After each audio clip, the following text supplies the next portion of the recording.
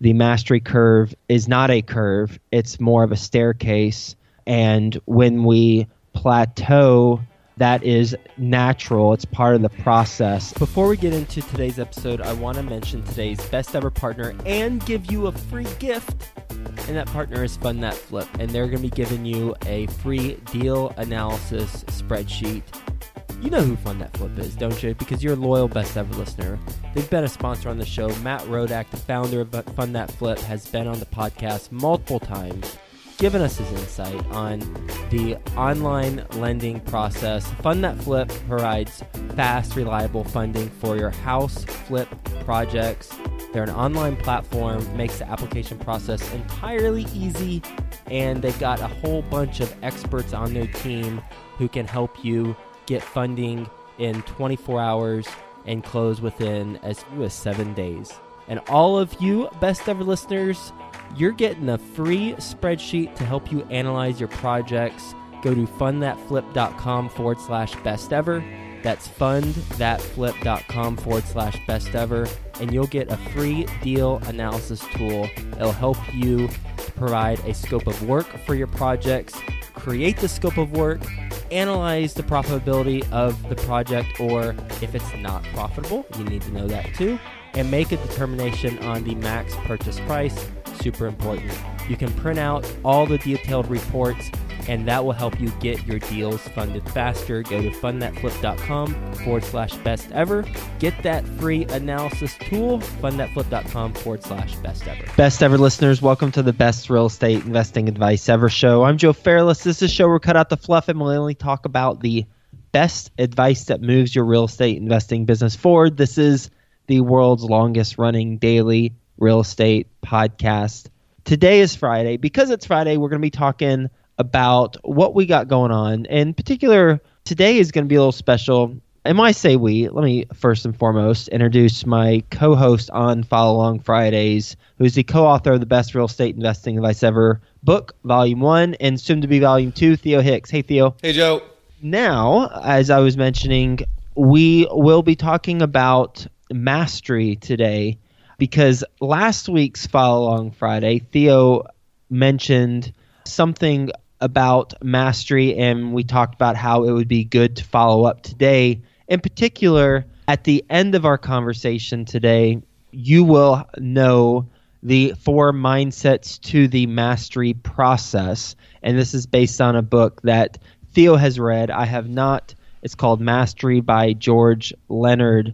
And Theo's going to talk to us a little bit about what he's learned from that book, because last week I was talking about some lessons I've learned from the Talent Code, or one lesson in particular that I learned from the Talent Code, and highly recommend going to listen to that episode, especially if you haven't read the book, The Talent Code by Daniel Coyley. I think that's how you say his name. So recommend reading that, or at least listening to last week's Follow Along Friday. And if we have some time, I'll get into very briefly some of the other ventures, like the 200-unit apartment community I'm closing on about a month from today, actually. We'll close by December the 29th or a little bit earlier, so maybe a little bit less than a month from today. So Theo, help us understand first, why do we need to know this information? And then tell us a little bit about this mastery stuff that you've been reading. Essentially, what the information is it's less about how to master something and more about the 3 common pitfalls that people have when they are approaching mastering some sort of topic, or in our case, we'll say if you're trying to master real estate, that's the example we use. And so most people, when they approach mastering something, they expect the growth and the results to come in like a linear fashion. So they expect it, once they start, it'll increase at a constant rate until they reach the point of mastery 10,000 hours later or 7 to 10 years later. Where in reality, it's the mastery curve is less of a curve and more of like the way that it was explained to me was like a staircase. And so you've got these moments where you'll have an increase in growth or results or skill set, but then you'll have these longer sustained periods of plateau where you're essentially putting in all this work and you're not seeing as much results or improvement as you're expecting. And so those are the two different ways that I guess people look at mastery. And so from there, they explain these 4 different, in the book they called them like archetypes or personality types, but it makes more sense to me to look at them as just like mindsets or like lenses that I have on of how I'm approaching some topic. And so the 4 different types are the dabbler, the obsessive, the hacker, and then obviously the third type is the master. You mean the 4th type? So dabbler 1, obsessive 2, what was 3? Hacker, and then the 4th type is the master. The master. So all right, cool. Essentially, these are the 4 different ways that you would be approaching some sort of skill you're trying to master. I'll quickly go through them. So the dabbler is someone that gets super excited at first when they have this new, they're getting into real estate and they're super jacked up about it. And they kind of get into it and they start learning about it. And it's a lot harder than they had initially expected it to be. They expected this linear growth curve, where in reality, they maybe got that first growth and they hit that first plateau. And since they're no longer getting any results, they kind of drop it.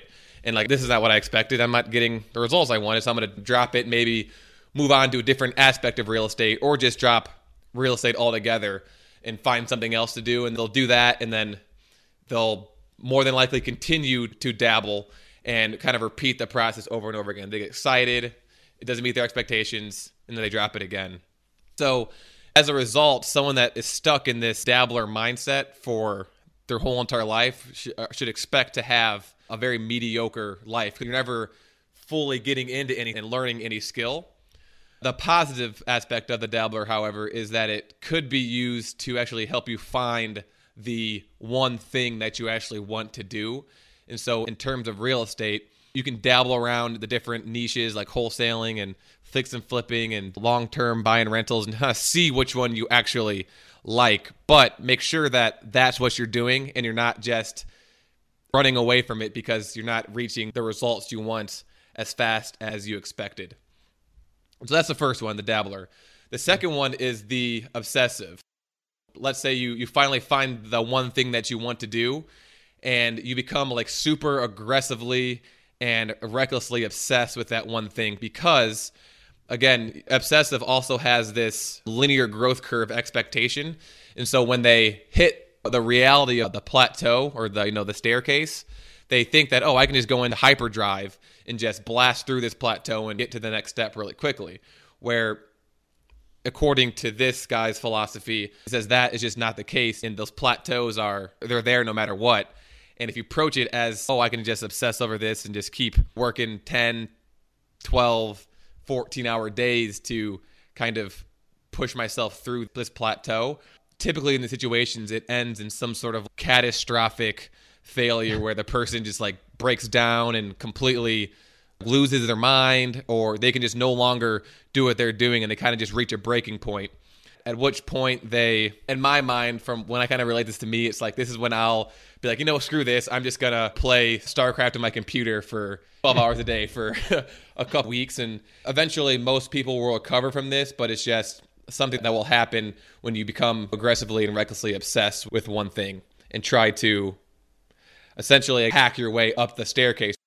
Before we get into hacker, though, with dabbler, I can relate to both of the first two so far. Mm-hmm. Dabbler, whenever I had my full-time advertising job, I knew I wasn't fulfilled. Therefore, I was attempting to fill that void by doing a bunch of different stuff. One was writing a book and interviewing a bunch of people, and it's a book that hasn't even been published yet, even though I'd say it's like 70% written. Mm-hmm. It's on how to have a remarkable career, and I was interviewing people who have remarkable careers in various industries, from I interviewed the soldier of the year in the Army to the VP of corporate communications at Southwest Airlines to a bunch of others.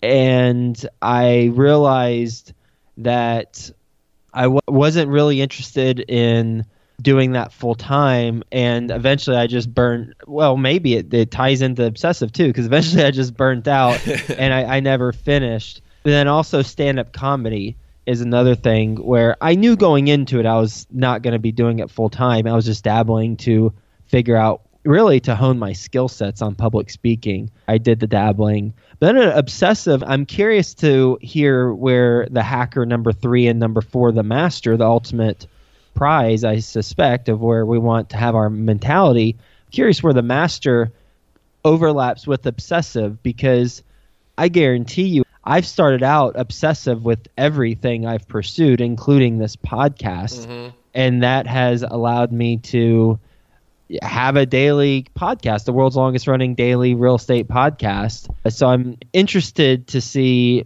number 4, master, and how that overlaps with obsessive, because I think we've got to start out as an obsessive person in order to reach where we want to reach, knowing that 14-hour days probably isn't sustainable for the majority of the listeners, myself included, I think.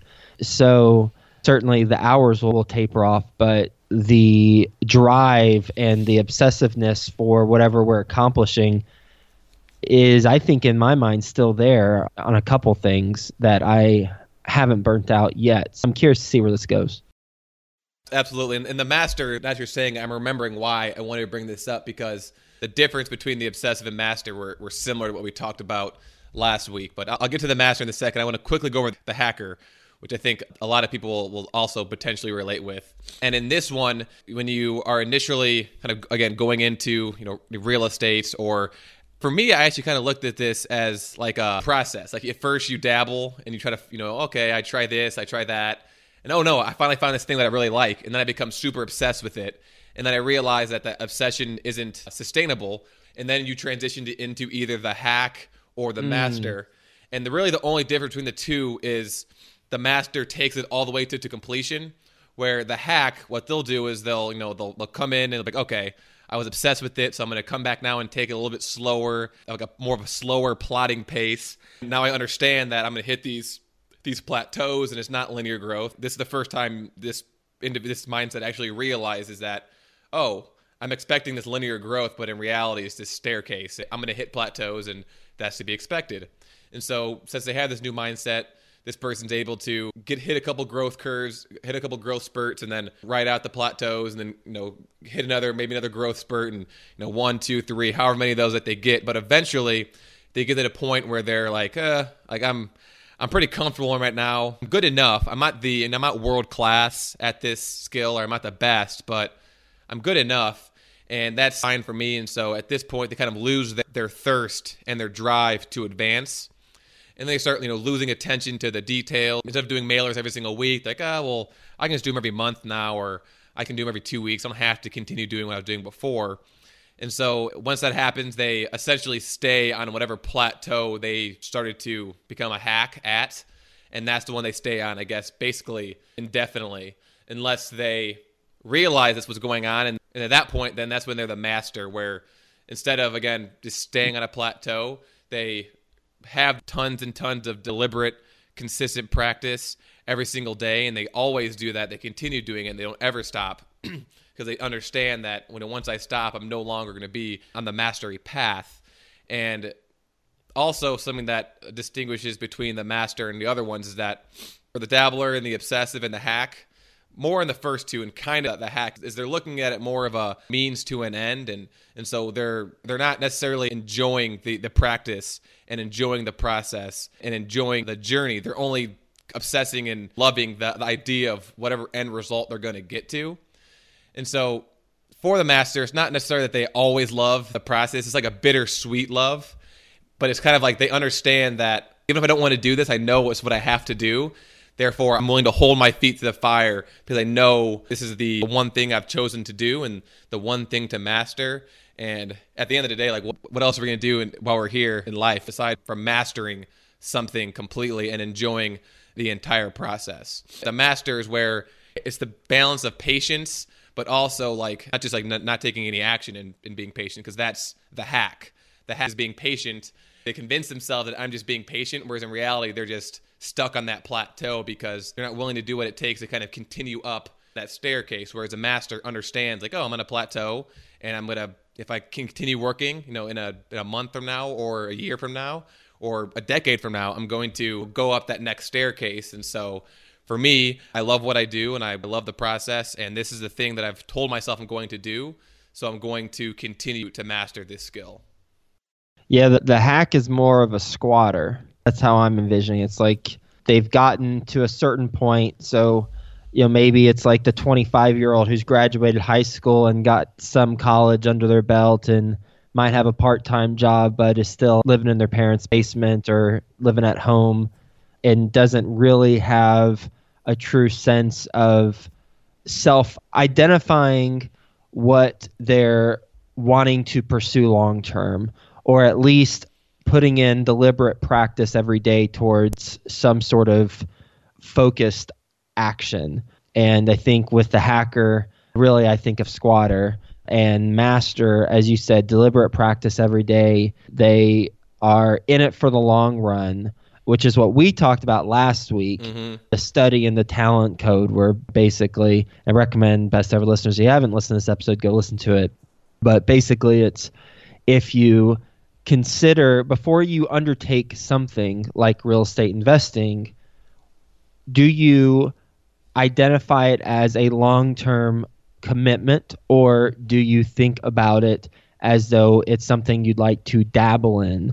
Because if you think about it as a long-term commitment, this study and the talent code, the book we talked about last week, shows that you and I, if I take the same approach, will have exponentially better mastery of real estate investing if we think about it as a long-term commitment versus something that we're interested in and we're dabbling in. I couldn't agree more. And the advice that essentially it gave to kind of approach these archetypes, the second piece of advice is to stop thinking in terms of weeks or months or even years, but start thinking in terms of decades when you're approaching whatever it is you're doing.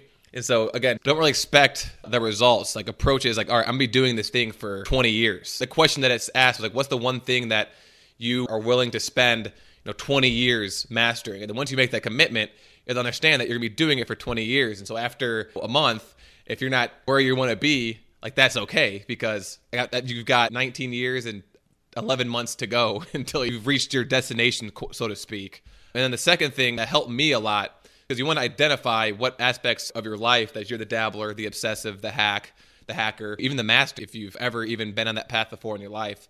And so I kind of take the time to sit down and be like, okay, what have I done before in my life that I've fallen into one of these categories, and how did it end? Like, for instance, like, I think the big one for, at least for me personally, is the obsessive. Because like at first I was like, what does this mean? Like, kind of like you was like, oh, if you obsess about it, then that's perfectly fine. But I've never seen a catastrophic failure, whereas for me personally, the only thing that I can think of obsessing over is CrossFit, this workout routine that I did, and I did it obsessively for like a year and a half, and then it just completely, one day I snapped and it just blew up, and I didn't work out for like 2 years.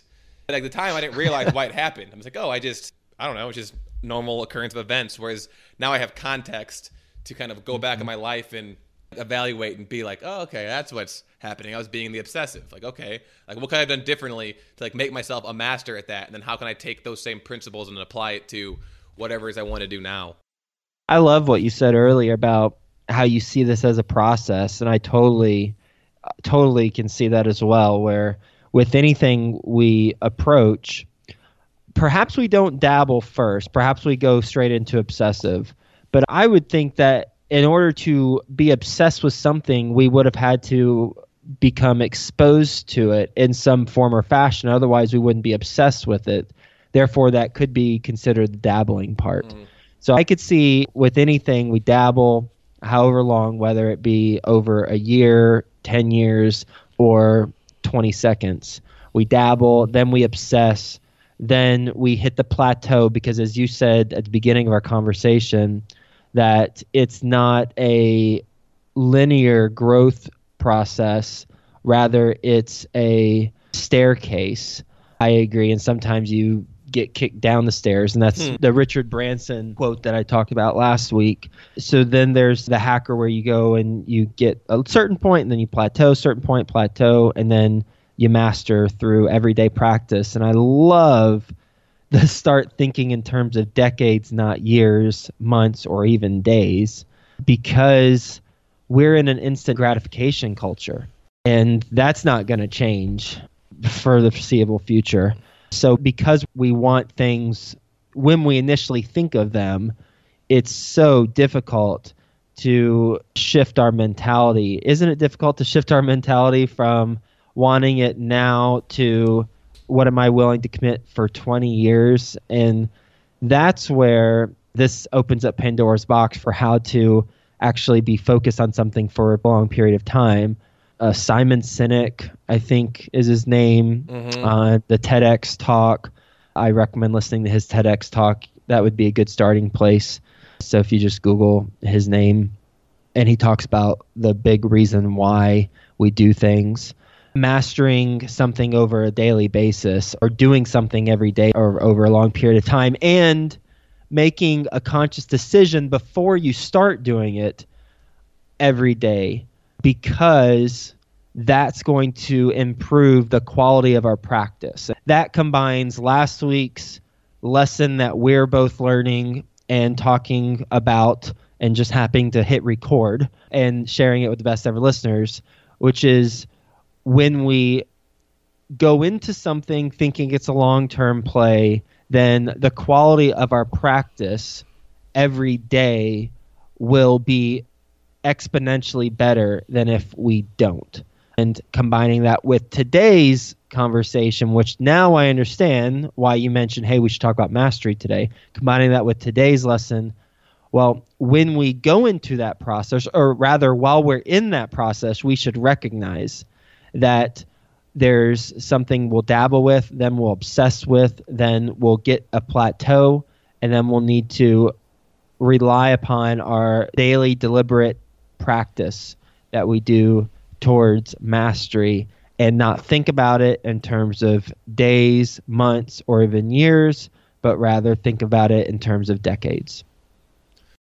I can definitely speak to that Simon, I don't know how to pronounce his name either, but that power of why, I think, is kind of what he talks about. And I can also totally relate to the whole entire instant gratification syndrome that's super prevalent in today's society. And the way that, it wasn't in the book, but the way that I kind of think about like the dabbler and the whole entire like thinking the linear growth is going to happen is like when you see those exercise commercials, they're like a quick 30-second commercial where you see some guy with the perfect push-ups and he's like, doing them, and they got the talk in the background saying like, you buy these perfect push-ups and in 30 quick days, you're basically going to look like this guy. They don't say that, but that's what they're implying. And so you buy it and like, oh yeah, if I just do this for 30 days, I can easily just become this like super jacked, six-pack, bulging bicep guy. And you expect like that. I think of like in the video I watched, they called it like constant climaxes that are sold in the commercials. Whereas like you take this and like the second you take this pill or the second you buy this exercise equipment, you're going to see the results so quick. And so it sets you up for this expectation of what's going to happen. And then when it doesn't happen, you just get defeated. And so it's like you're setting yourself up to fail when you kind of come in with that 1 year or 1 month approach. Like you're setting yourself up to completely fail. Yeah, because you're going straight to how do I get the hacks to this body versus if you do some studying, you can't outrun your mouth. So really, your body starts with what you consume. It doesn't matter how much you exercise. If you're not eating right, then you're not going to have the washboard abs, or at least it won't be sustainable. You might go on some crazy diet and then get the washboards, but it's just not sustainable. So that's an example. And by no means am I a master or an expert on nutrition and exercise, but I do know some basic concepts. And in your example, I think that rings really true, because when we look at these washboard abs on these commercials, it's like, hey, get this piece of machinery and then you'll enjoy these abs. Well, not really. You need to eat the right food first, because regardless of how much you exercise, if you're eating cookies for breakfast or you're eating big old quarter-pound burgers for lunch every day, then those abs just aren't going to be coming to the surface. Great topic. I'm glad that you brought this up. I'm glad that you're sharing with us, or you shared with us, these 4 mindsets to the mastery process. And again, best ever listeners, it's dabbler, obsessive, hacker, and then master, and some takeaways the mastery curve is not a curve, it's more of a staircase. And when we plateau, that is natural. It's part of the process. And we really need to rely upon our deliberate everyday practice and be aware that that's where you're at. And I think, as with really all things in life, if we are mindful of where we're at, if we can somehow step outside of our body, which goes into meditation and other things, and recognize where we're at in the process, then we're much more equipped to take it to the next level than if we're so wrapped up in where we are in the process that we can't see the forest from the trees. Any other parting thoughts on this? No, I think you just wrapped it up beautifully. Cool. All right, Best Ever listeners, a couple other really quick things. The Best Ever Conference in Denver, we have extended the 10% off to the Best Ever listeners. So you can go to besteverconference.com and sign up with the code word BEST, B-E-S-T, and you'll get 10% off. Literally right now is the cheapest the tickets will ever be, because we do it based on a certain ticket allotment is priced at a level that it's at now, and that's the cheapest. Plus, you're getting 10% off right now. And then the next level will be a little bit higher. Next level, keep on going a little bit higher until we get closer and closer to the date, which is February 24th and 25th in Denver, Colorado. Hope to see a bunch of you at the conference. Again, go to besteverconference.com and put in that code BEST. And the conference is all about you, quite frankly, because when you sign up, you'll list what you're wanting to accomplish, what success looks like, what is an obstacle in your business. And then you're going to get a phone call from Ben, who is putting the conference together with me. He's in Denver, and he's going to make sure that the conference is personalized to you and the other attendees. Specifically, what I mean by that is we are working with the speakers to make sure that their topics are delivering on the outcomes that you're looking for at the conference. So it's going to be completely different from anything you've experienced attending a real estate investing conference, which is why we call it the Best Ever Conference, of course. Additionally, another note, closing on, as I mentioned, the 200 unit, just in the process of coming back from the holiday, so all the paperwork has been sent out to the investors. We are also, I mentioned last week, we capped the interest rate, the most it could increase because of the interest rates creeping up. So we paid to have that done, and we're finalizing that with the lender right now. And really just doing due diligence and getting all the vendors out there and making sure everything checks out. So things are going well with that property.